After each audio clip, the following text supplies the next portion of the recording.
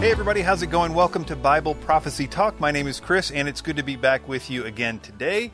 All right, I have about 4 main topics I want to get to, but first I did want to quickly mention that I think Google may be sort of de-ranking the website Bible Prophecy Talk, this podcast website, a little bit. It's typically this podcast for in the last year is ranked really high, often right near the top for its keywords, Bible prophecy podcast, that kind of thing. But Google has, in the last few weeks, sort of really lessened that. It still is pretty high in things like Bing and other things. I mention it to say that it really does help if you review the podcast on iTunes or wherever you listen to it. So just a quick note about that. So the first thing I wanted to quickly cover is this chart that I just put out on Twitter and some other places. Basically, it is a checklist of all the things that the Antichrist does according to the Bible. It's just a little chart for people to look at and sort of remember all the things that the Bible says about the Antichrist. So it kind of puts into context whatever their current theory is on the Antichrist. I call it for your crazy uncle. This is that chart. So basically, it's all the things I could think of that have to do with the Antichrist. I tried to make them very neutral. That is to say, it's not really about my theory or your theory. It's just about what the Bible says, what most people would agree the Bible says about the Antichrist. I came up with a lot of them. There are scripture references here, but I'm not going to read them for the interest of just time and it being podcast format. So here is the checklist. He receives a mortal wound that is healed. The whole earth marvels at his recovery from a mortal wound. The whole earth worships and follows the beast. The whole earth is impressed with his military capability. He speaks blasphemies against God. He is given authority for 42 months, allowed to make war against saints and to conquer them, given authority over every tribe and people and language and nation, sits in the temple and declares himself to be God, causes the greatest persecution of all time.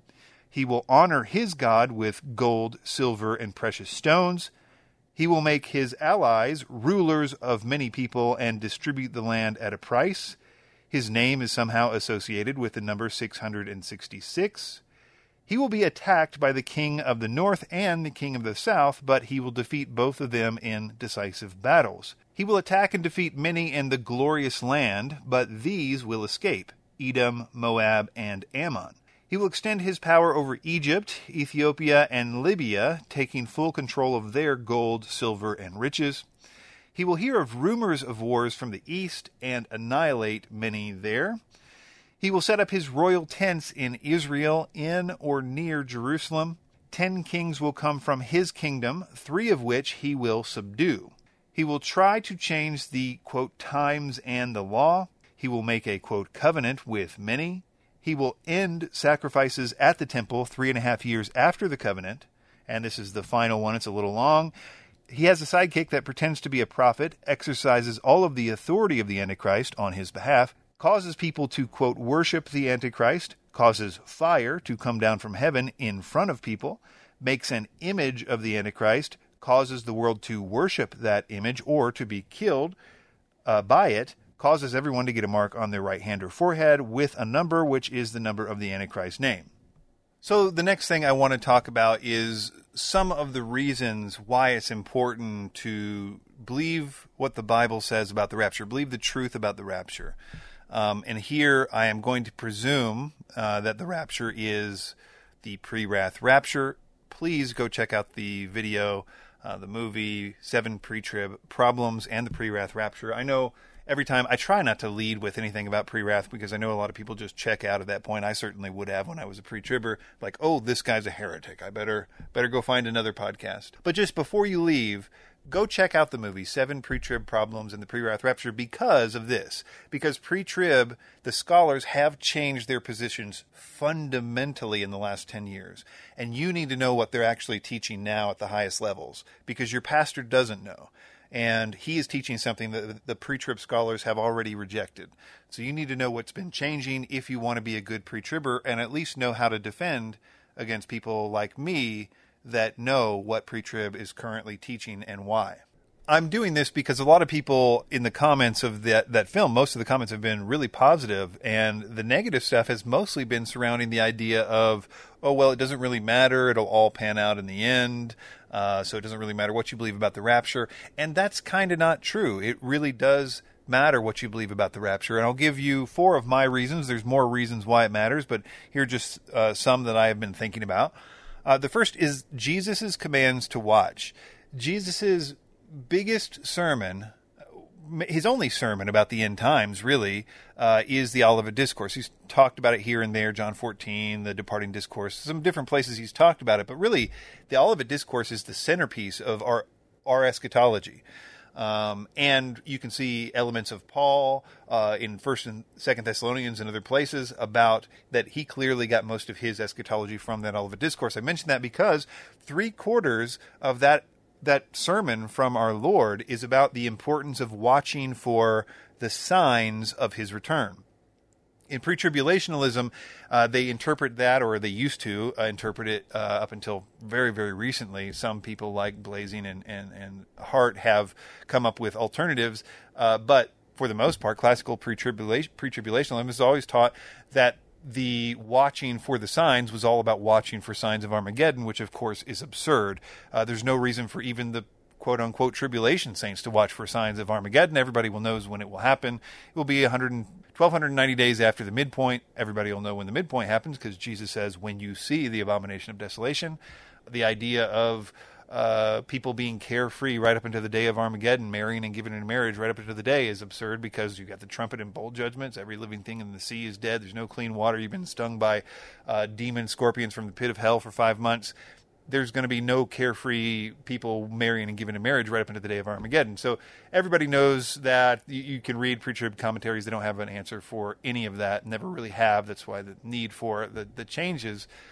But my point is, that's a huge part. You can see in the early church, the first document outside the New Testament, the Didache, spends quite a lot of time on the last chapter is about Matthew 24 and the importance that they saw, and that really all of the early church saw, and really most non-pre-tribbers know, is that Jesus spent 3/4 of that thing telling us to watch. The wise and foolish virgins, how does he end that? He says, watch therefore, because you don't know the day or the hour. They're being taken because they watched. However you want to view that, it's important for us to watch for the signs of the rapture. And if you're a pre-tribber, you literally think that none of that's for you, that it's for the tribulation saints or the Jews or somebody else, but definitely not for you. And so you're missing out on this huge list of commands, something that Jesus thought was important. And so it should therefore be important to us. And that's, if you need no other reason, that's a reason. You're missing out on a massive teaching about commanding to watch that clearly Jesus thinks is ultra important. The next one is something that people say a lot, and I'm going to include it here because I do think it matters. If the pre-trib rapture doesn't happen, and we're in a situation with the Antichrist, there's going to be a lot of disillusioned people. Now they say that's where the falling away is going to come from. All the people that are disillusioned because they didn't get the rapture or whatever, and so they're going to be to fall away. And I don't know how it's going to play out. I honestly, my guess about the falling away, the great apostasy, Jesus talks about in Matthew 24, the falling away. Paul calls it the apostasy or rebellion in 2 Thessalonians 2. But whatever it is, it's a mass exodus of Christianity, and I think that it happens in association with the Great Tribulation. That is to say, it's all mixed in with the persecution. The Antichrist persecutes the church. That great ultimatum is given: worship me or be a part of these guys that I'm persecuting. Worship me, get the mark. That way you can be a part of society and think that the great utopia is coming, and we can all think that we're doing something great. Or you can join these guys who were hunting down and killing and whatever. And so a lot of people will say, I think I'll be a part of the group that's not being killed, and that is apostasy, because you're rejecting to be with the Christians who are being killed. So I think it has something to do with the abomination of desolation, but I don't think it's going to be all that simple. My personal view is that whatever the Antichrist does, it's going to be a slick deception. I mean, if you've ever dealt with something that Satan's doing that has deception, whether it's the Jehovah's Witnesses, the New Age, whatever. He's all over the place got his hands in all kinds of stuff. And if you've ever been close to that deception, you know, if you ever read any kind of automatic writings and stuff like that, you're like, wow, this is clever. That is some clever deception. That is just like top-notch deception. I mention that because if you know that, then you better be ready for like the greatest deception of all time with the Antichrist. I mention that to say, I think that whatever the Antichrist does, in my view, he's going to pretend to be somebody for the Christians. Like those other Christians that are running away, they had some kind of weird, bad theology. He's going to teach a new theology that's going to be like something that's kind of geared for the Christians in a way. Obviously not the Christians that are running away and saying, not me, I'm out of here. But he's going to have a carrot as well as a stick. And I believe that because they will be convinced, probably, hopefully not, that, well, you saw the rapture wasn't a thing. So, you know, the Bible, you know, it's interpreted a little bit different. So let me give you just another little spin on it. And so, yeah, actually, the Messiah, whatever he's going to do, I think that it could play into that. So let's just leave that second one as, if you are a pre-tribber and the rapture doesn't happen, you can be disillusioned and, in fact, be part of the great falling away, the great apostasy. But I interpret that as, if that is the case, that they will be easier prey for a new interpretation, a new spin on the Bible, which they'll want to believe because they also don't want to be a part of the group that's being killed. So they're kind of, you know, will want to believe the new explanation. And there will be some authority to that because they will be able to say, well, that is true. The rapture never happened. So maybe I was sort of reading that a little weird or whatever. So that's number 2. Number 3, and this is really the one I wanted to talk about, was something that I learned while making the film, or relearned, I guess, which is the freedom that comes from embracing the fact that if you are the generation that sees the end times, you will be certainly persecuted and put to death, and that acceptance of that possibility. No, certainly not all the people in the Great Tribulation that are being chased are going to be caught, because there are going to be those who are alive and remain and get raptured, of course. So, but they'll certainly be, you know, on the run, not exactly living good lives. Not getting the mark of the beast and those kind of things. They're not exactly going to be in a great position. They're going to be hated and persecuted and all that kind of stuff, but not all of them will die or be killed. But I would say the majority of them will. Jesus says that if it wasn't for it being cut short, then no flesh would be saved. So a lot of people are going to die. We know the 5th seal martyrs in Revelation 6 cry out, "How long, holy and true, until you judge those who have been killing us?" If you understand that, you know that if you are in the end times, you've already made peace with that idea of essentially being tortured to death. And like so many things, looking at the worst case scenario, just dead in the eyes, and saying, "Okay, worst case scenario, it's you and me.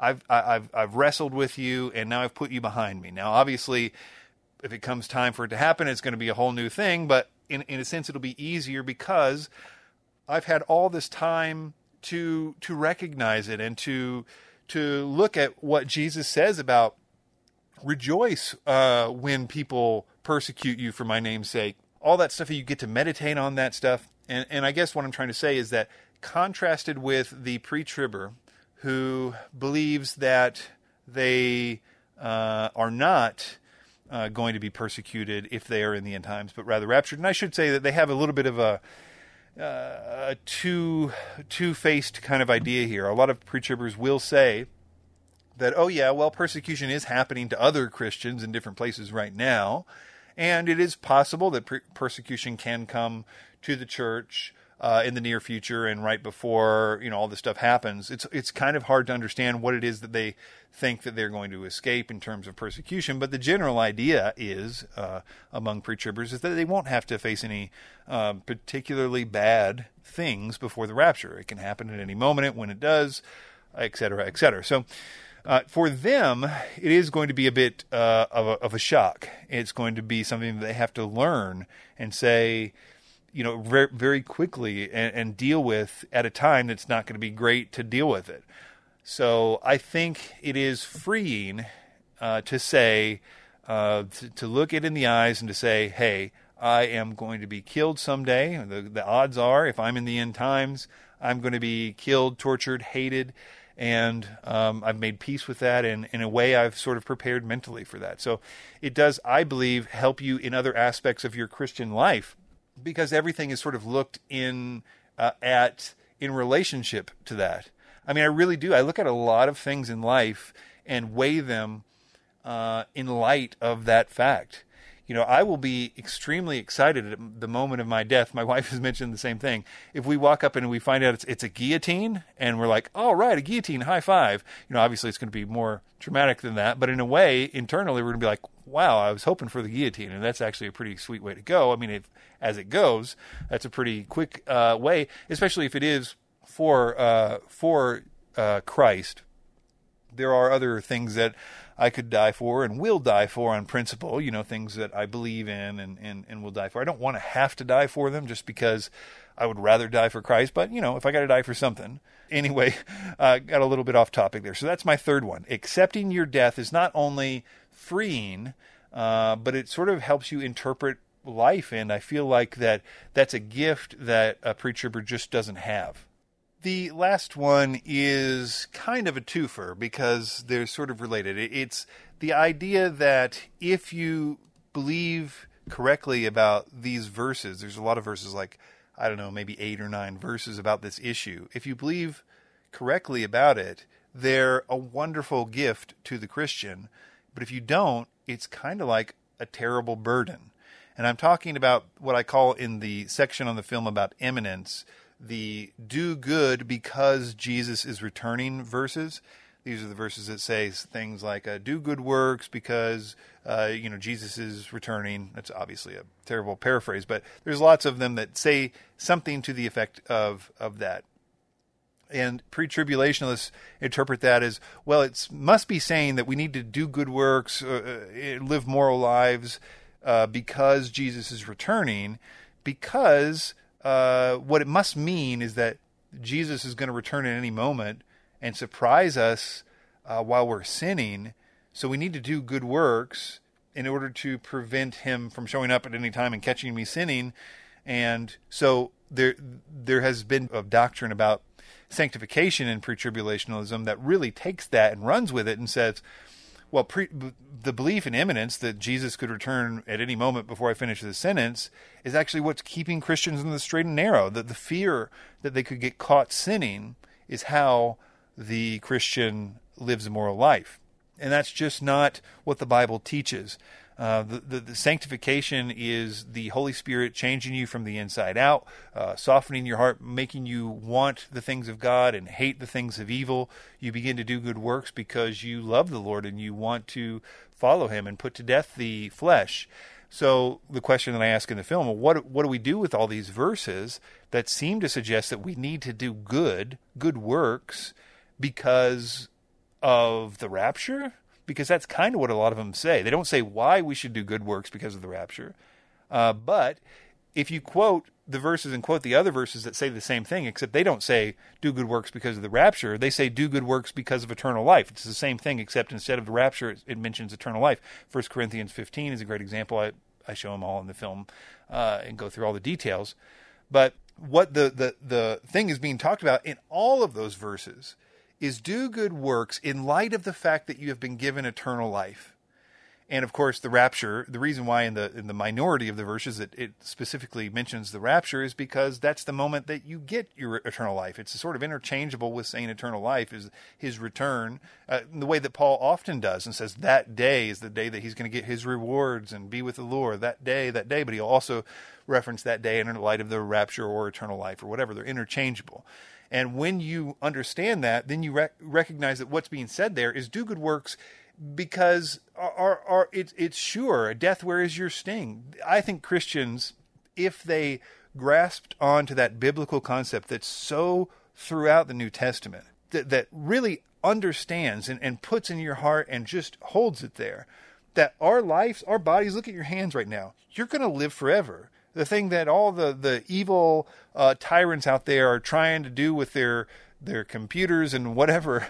We've been given as a gift eternal life. We're going to be on the new heavens and new earth. This earth, it'll be new, but a new heavens and new earth. And we're going to be walking around with great, wonderful, glorified bodies with who knows what God has in store for those who love him. I don't know, but it's going to be awesome. He had stuff to do for the angels before we were even here. It's not like we're the pinnacle of all things that happen. We're going to judge angels, whatever that means. I mean, but we're also going to be living lives. It's going to be just tremendous. But the fact that we have eternal lives is what Paul says there in 1 Corinthians 15. Do good works because you know that your labor isn't in vain. Out of a free heart, out of a desire to follow the Lord, you know that your good works aren't in vain. You know you've got this amazing thing, this gift of eternal life.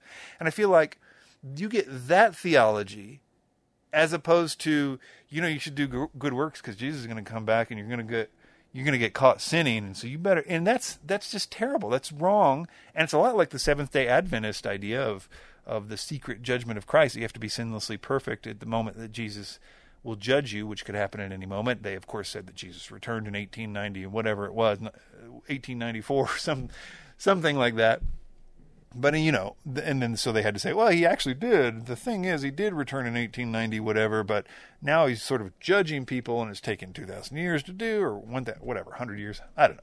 Anyway, off the subject there. So those are my 4 reasons. Number 1, Jesus commands us to watch. Number 2, pre-tribbers getting disillusioned and possibly deceived if they are a part of the last generation. That one really only applies to pre-tribbers in the last generation. Accepting your death, as terrible as it may be, is freeing and lets you look at life in a different light. And the last one is about theology. You get to get rid of the unbiblical idea of the fear about imminence, and you get, in exchange, the wonderful understanding of doing good works in light of eternal life, and really embracing understanding as a part of your day-to-day Christian life is a game changer. And that's what the Bible says. It is a game changer. Somehow that dwelling on that and understanding that is like what sort of moves a lot of the gears. It's just that animates a lot of the desires to live the Christian life is this concept of, wow, what a gift that is. Another thing that I wanted to talk about today was the revealing of the Antichrist.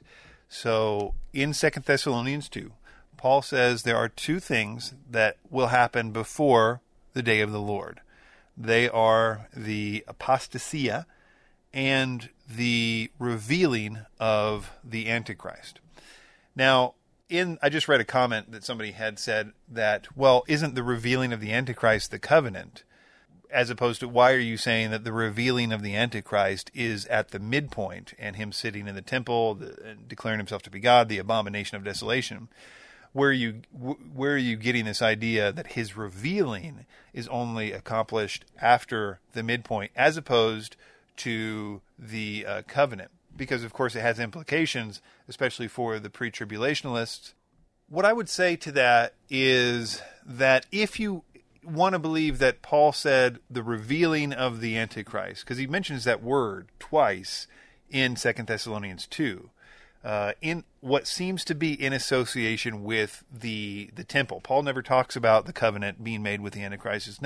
It's that issue about making the covenant with many in Daniel 9:27 appears to me to never be mentioned again in the entire Bible. I'm not saying it's not important or that I don't believe it. I certainly do believe that that's what happens that starts the 70th week of Daniel, but it's not something anybody mentions again. I'm not trying to make a big deal about that. I'm just saying that, well, let's read 2 Thessalonians 2 to see what Paul says about it. Let no one deceive you in any way, for that day will not come unless the rebellion comes first, and the man of lawlessness is revealed, the son of destruction, who opposes and exalts himself against every so-called God or object of worship, so that he takes his seat in the temple of God, proclaiming himself to be God. So Paul goes straight to the whole abomination at the midpoint. Now, I will say that in English here, and I would assume in Greek, it's not, I mean, it seems to me, and I think it seems to most people to be understood, and this is, by the way, not just pre-Rathers or something like that, John MacArthur, John Walvoord, 2 extremely prominent pre-tribulationalists also recognize that Paul is referencing the revealing of the man of lawlessness. The revealing of the Antichrist is at the midpoint when he reveals that he doesn't just think he's a good guy. He reveals that he thinks he's God. So that's kind of a big deal. Hey, everybody, I'm God now, and you all should worship me. So I think one of the points I want to make two main points here. The first is, if you want to say that the first thing, the making the covenant, is the revealing of the Antichrist, you need to do that with no proof, no backup, just the idea that you think you know how it's going to go. As I mentioned in the last podcast, we don't know much about that. We're given one line about that in Daniel 9:27. He makes a covenant with many for 1 week, but in the middle of the week, he ends sacrifices and offerings.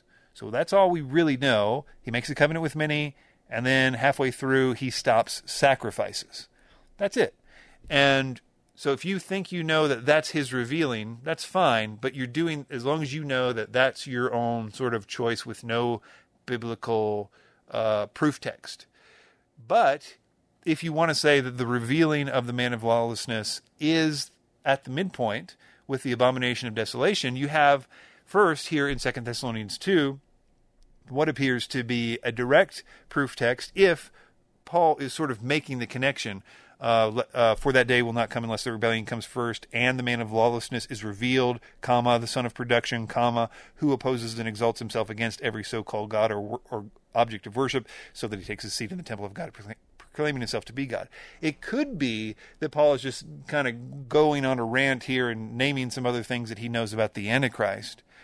But I don't think so. And I think I would need somebody to maybe dig deeper into the Greek here to see if there's any proof that when he says that he's definitely connecting the two things.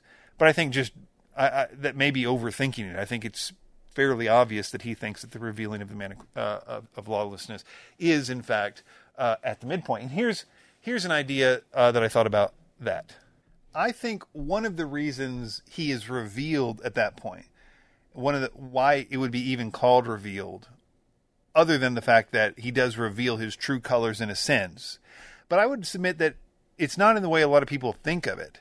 Like they think, oh, he was pretending to be peaceful, and now he's pretending he doesn't care anymore. I don't actually think that that's what's happening. Yes, you could say, well, the revealing means that he now revealed himself that he thinks he's God, and that he revealed to everybody that now, as a result of that, you need to worship me.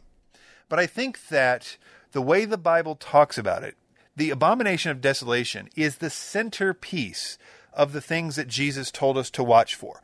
When you see the abomination of desolation, both before and after that, is he speaking of the events surrounding the abomination of desolation? Really, the abomination of desolation is the centerpiece of all prophetic warnings. When you see the abomination of desolation, in other words, I don't think that there's going to be any pretender do anything like that. Like, there may be pretenders, I mean, especially with this weird interpretations people have of the peace deal or whatever. You've got 790 million peace deals that you can point at and say, there it is, there's the Antichrist. Maybe it was Bill Clinton back in 1990, whatever, just because of peace deal, right? But the abomination of desolation, when you see the abomination of desolation spoken of by Daniel the prophet, let the reader understand, i.e., let the reader go back and read what Daniel had to say about it, which Paul apparently did, because Paul knows exactly what's happening, sitting in the temple declaring himself to be God.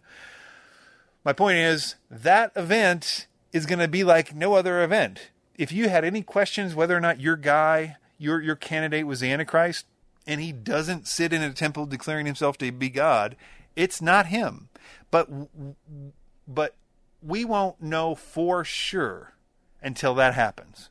When that happens, it's the signal everything in the Bible is about that event.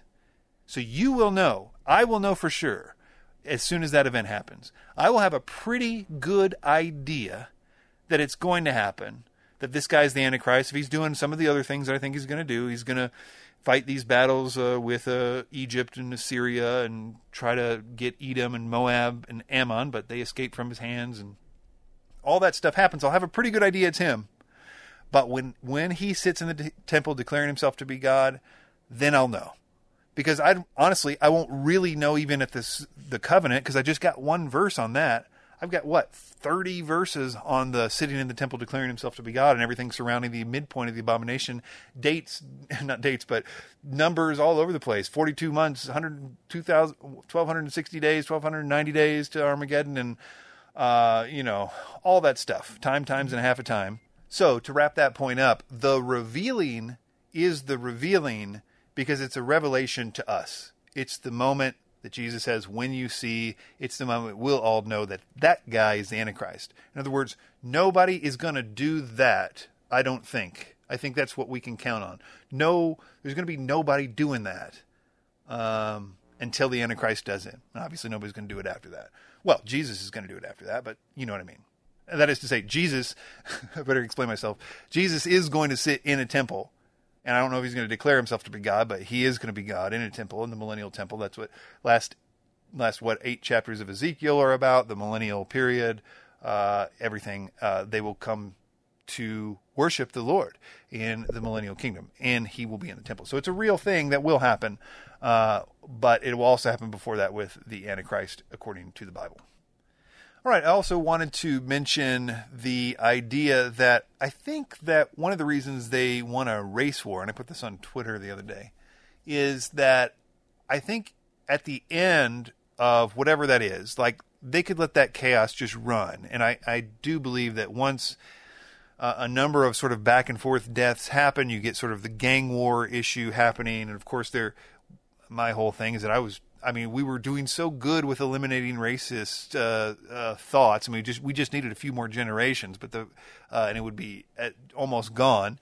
But they stoked this race war so hard that they're going to actually create racism again, because of course you're going to have people killing their people, and they're going to be seeing that in their feeds, and like, you're killing my people, I'm going to go kill your people, and this gang war thing starts, and the whole thing is like, let's put our hands off and take the police out of the equation and let people just kill each other.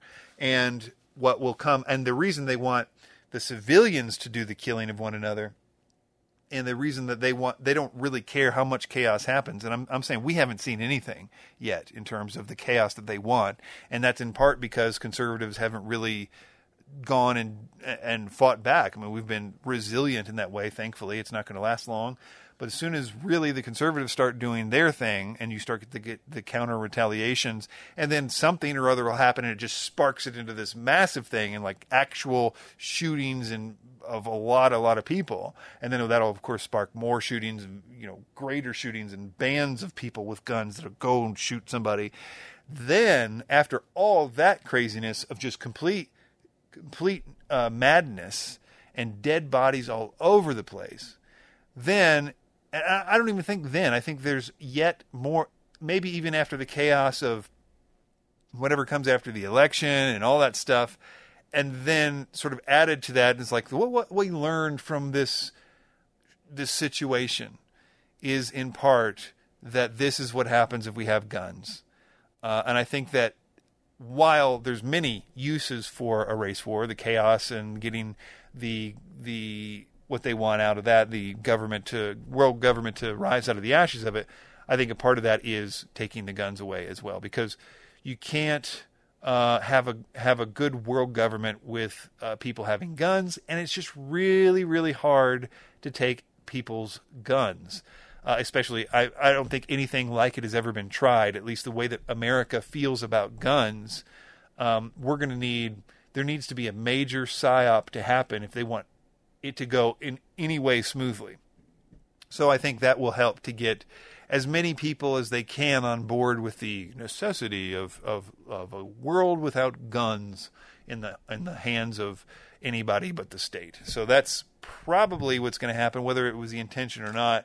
I feel like that's where that's all going. The final thing I wanted to say is about victory, and I think it's important not to lose sight of the ultimate victory that we have as Christians, that we've already won. And I think this goes back to the eternal life thing. And it really, it just goes to show you how much it's just impacted everything that I think about. And again, why it's so important to believe correctly about the rapture is that the idea that if you have such an overwhelming victory in this, in that not just eternal life for you, but for those people in Christ that you love. I mean, the victory is won. Oh, death, where is your sting? And that was in a time when people were being killed in the streets. Paul got beheaded, and he certainly wasn't. I mean, Peter got crucified upside down.